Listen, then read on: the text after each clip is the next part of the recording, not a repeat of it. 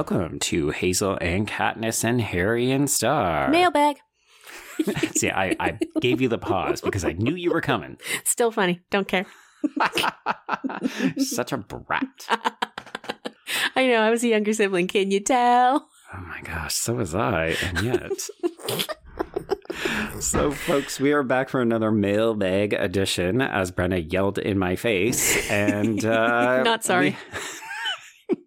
You are on a roll today. Yep. I know. So we have an email from listener Keith. And Keith is interested about our history with YA and why we like it. So I love this because Keith is a spillover listener from your real podcast. We don't say real. It's not that this one is any less valid. So Keith writes, I've been listening to Joe's other podcast, Horror Queers, for a while now, which is how I found this podcast. I'm a big fan of HKHS and feel validated that I'm not the only person over the age of 25 who enjoys reading or watching YA properties. Listen, we have Keith, dozens. Some of us are joining the 40 club this year. Oh boy, yep. So, I get it. I get what you're saying. Mm-hmm. I'm going to start again. Yep. So Keith asks, I'm just curious what it is about YA that you enjoy so much. I feel like it's a genre where, as people, once we reach a certain age, we're expected to grow up. Hear my air quotes, Joe? Grow up. Yeah. And move away from this genre. And when people find out you still enjoy it as an adult, eyebrows get raised. Did you grow up consuming YA and as you got older, you just never left it? Or did you find it later in life and realize it's a lot more complex than people give it credit for? So, Joe, I'm going to defer to your answer first on this one because I'm curious. Okay. Yeah. So if folks have listened to some of the milestone episodes of the show, you'll know that Brenna and I, in part, have a relationship because we work together at university, but we really bonded when we took a class on YA literature. So it's part of our shared genesis and our story together. Our personal mythology. Yeah. But I feel like that was actually a really important turning point for me because I was always a voracious reader as a young adult, but I wasn't always reading young adult stuff. Like I read a lot of comics. I would read not horror stuff, but, I read Christopher Pike a lot and that kind of thing.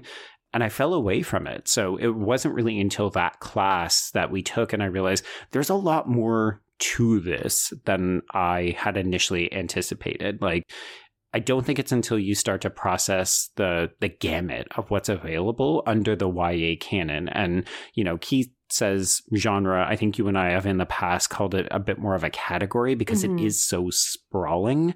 But yeah, for me, that was one of the really important moments where I realized this is significant. And then when you and I decided to kind of keep in touch more regularly, we realized, oh, this is a shared passion we should rediscover together. Yeah, totally. I think that my trajectory is not dramatically different. I, like a lot of bookish, nerdy kids, I sort of exhausted the YA section of my small rural library, probably when I was about 11.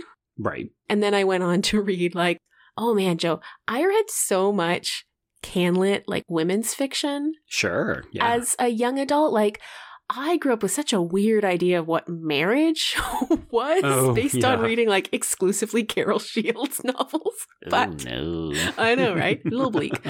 But all that to say, I think coming back to YA in my adulthood, the thing that really grips me about YA is that, that moment of coming of age is so significant and emotions are so on the surface. And it's a cathartic category to read, right? Yeah. And I like that. I like that the emotions are heightened. I like that everything feels huge and big because that, to me, is a pretty magical aspect of the teen years. I would never want to be a teenager again. No. When people are like, oh man, if only I could relive high school. I'm like, wow, then hard pass. I never, absolutely not, no chance. But the emotional resonances of that time of life, I have a lot of nostalgia for. So I think that I really appreciate that. And then there's also a layer, as we've talked about on the show, for me, a real layer has been added by becoming a parent. Because I want to know what is informing youth culture. And I'm curious about the ways in which conversations about things like gender and sexuality, I'm curious about what kids have access to in that area, like around those concerns. And so reading contemporary YA for me always makes me feel like I might, stay at least marginally relevant to my own child going through those concerns. Yeah, I feel that really deeply as well. Particularly, I think when you and I started the podcast, one of the things we were concerned with is that we might, it's the funniest thing when you talk to people who do podcasts. What if we run out of text, Brenna?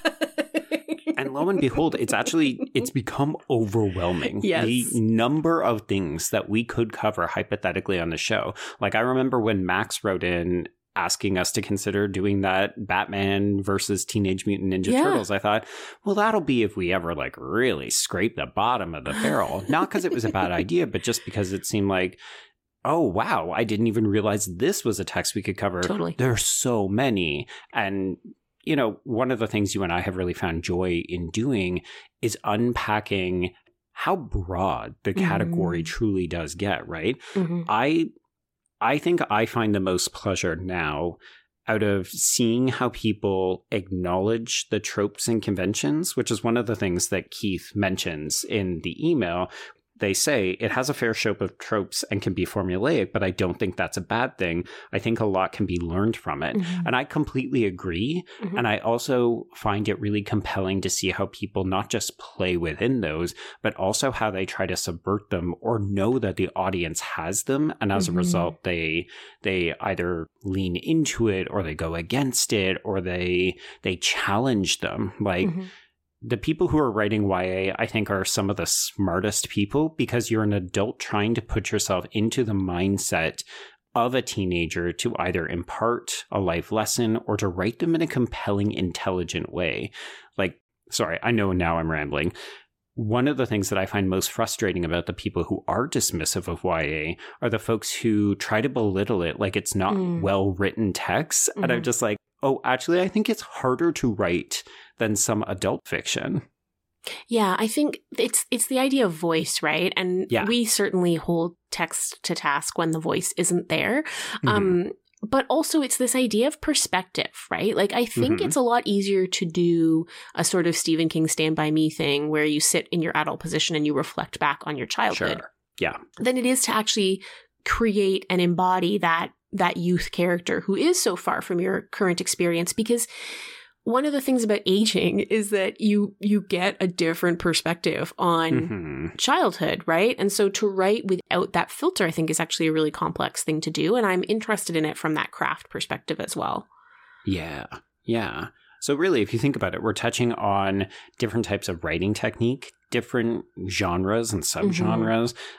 We've not really talked about the kind of geographical specificity or even the historical specificity. Like, I really enjoyed reading some of these older books with you and trying to contextualize how and why things were meaningful or banned or outrageous, or even sometimes language, like linguistically.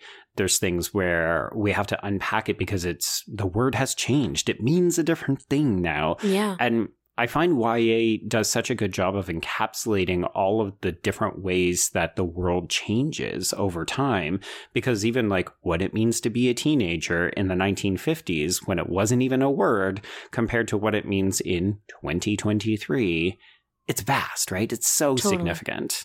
Totally. Yeah. No, I agree completely. And I think that in terms of just podcast fodder, the fact that we can do a horror episode and then a romance episode and then like a webtoon and it's all still YA, like from the mercenary perspective of programming a show, there's lots to work with. And, that does make it, as you said before, overwhelming. Like I find, well, you know how long I put off planning book club for this year because I was just like, there's too many books. I can't do it. Too many. Yeah. I mean, I think the other thing that I've really enjoyed is learning, like Keith, that I'm not alone. Our show isn't massive. We have a very dedicated listeners. But don't forget to rate and review us. Please, God. But the people who are interested in it are often incredibly passionate. And some of the conversations that we've had with listeners when they've responded to book club prompts, when they write us in independently, when they tell us about what the show means to them, I do get a different sense of community with people who are actively consuming YA compared to my horror peeps who, you know, we're vast and we spread our money out across like any number of questionable texts. But I do find that YA folks are often a little bit more disconcerting. Like they're far more likely to prod beneath the surface and be like, I really want to interrogate this a little bit more. Like I want to have conversations about it.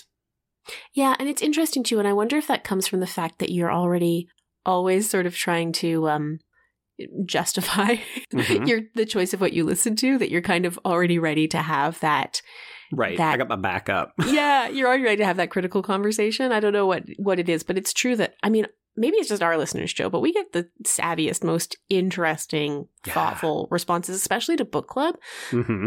And that part of it is also really rewarding. Like, I never feel like we're going to run out of themes or ideas or like complexities to talk about. And that's really rewarding too.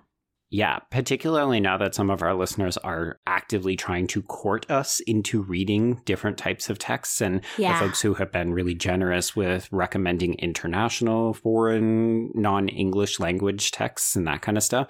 Like, we're really getting some fascinating picks and discussions as a result because, you know, it's just you and I who are programming the show. But as soon as we start to open the floodgates, the water level rises dramatically. Yeah.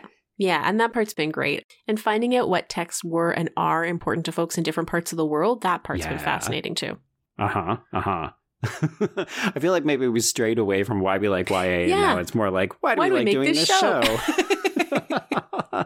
But I think, you know, it's one of those things where we both saw Keith's email come in, and I just thought, oh, I don't think we've ever actually talked about that. No, I don't know that we have either. 250 episodes later. For me, I think if I have to encapsulate it for the purposes of this episode, I think it really is about the sort of emotional immediacy of YA, right? With everything being really on the surface and that visceral, to turn my own phrase, there's like a visceral nostalgia when I read YA, and it keeps me coming back all over and over and over again, obviously, for, as you mentioned, 250 some odd episodes.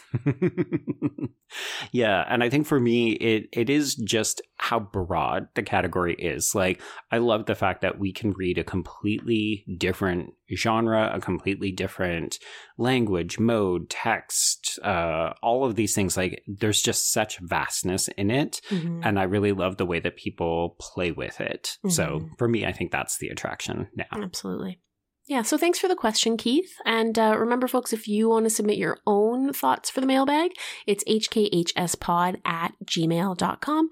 Or if you've got something shorter, you can find us on Twitter @hkhspod or on the hashtag hkhspod. Joe, where do they find you? I'm at B, still on my remote, and that's the letter B. And I'm at Brenna C. Gray, and that's Gray with an A. And Absolutely. We'll look forward to another regular episode on Tuesday and another opportunity for me to interrupt Joe on Friday. It's so true.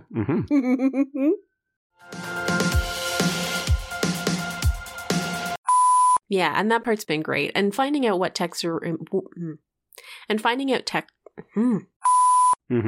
particularly now that our listeners are actively trying to court us people, once we reach a certain age, we're expected to grow up and move away from this genre. Oh my God. George! Shut up. I'm right here. He does this thing where he goes down. Sorry, I know we're trying to record this quickly. He goes to another room and cries. He goes downstairs and then he forgets that he left. I never moved. I was upstairs the whole time. Okay, sorry. Cats are dumb, man. I'm going to start again. Yep.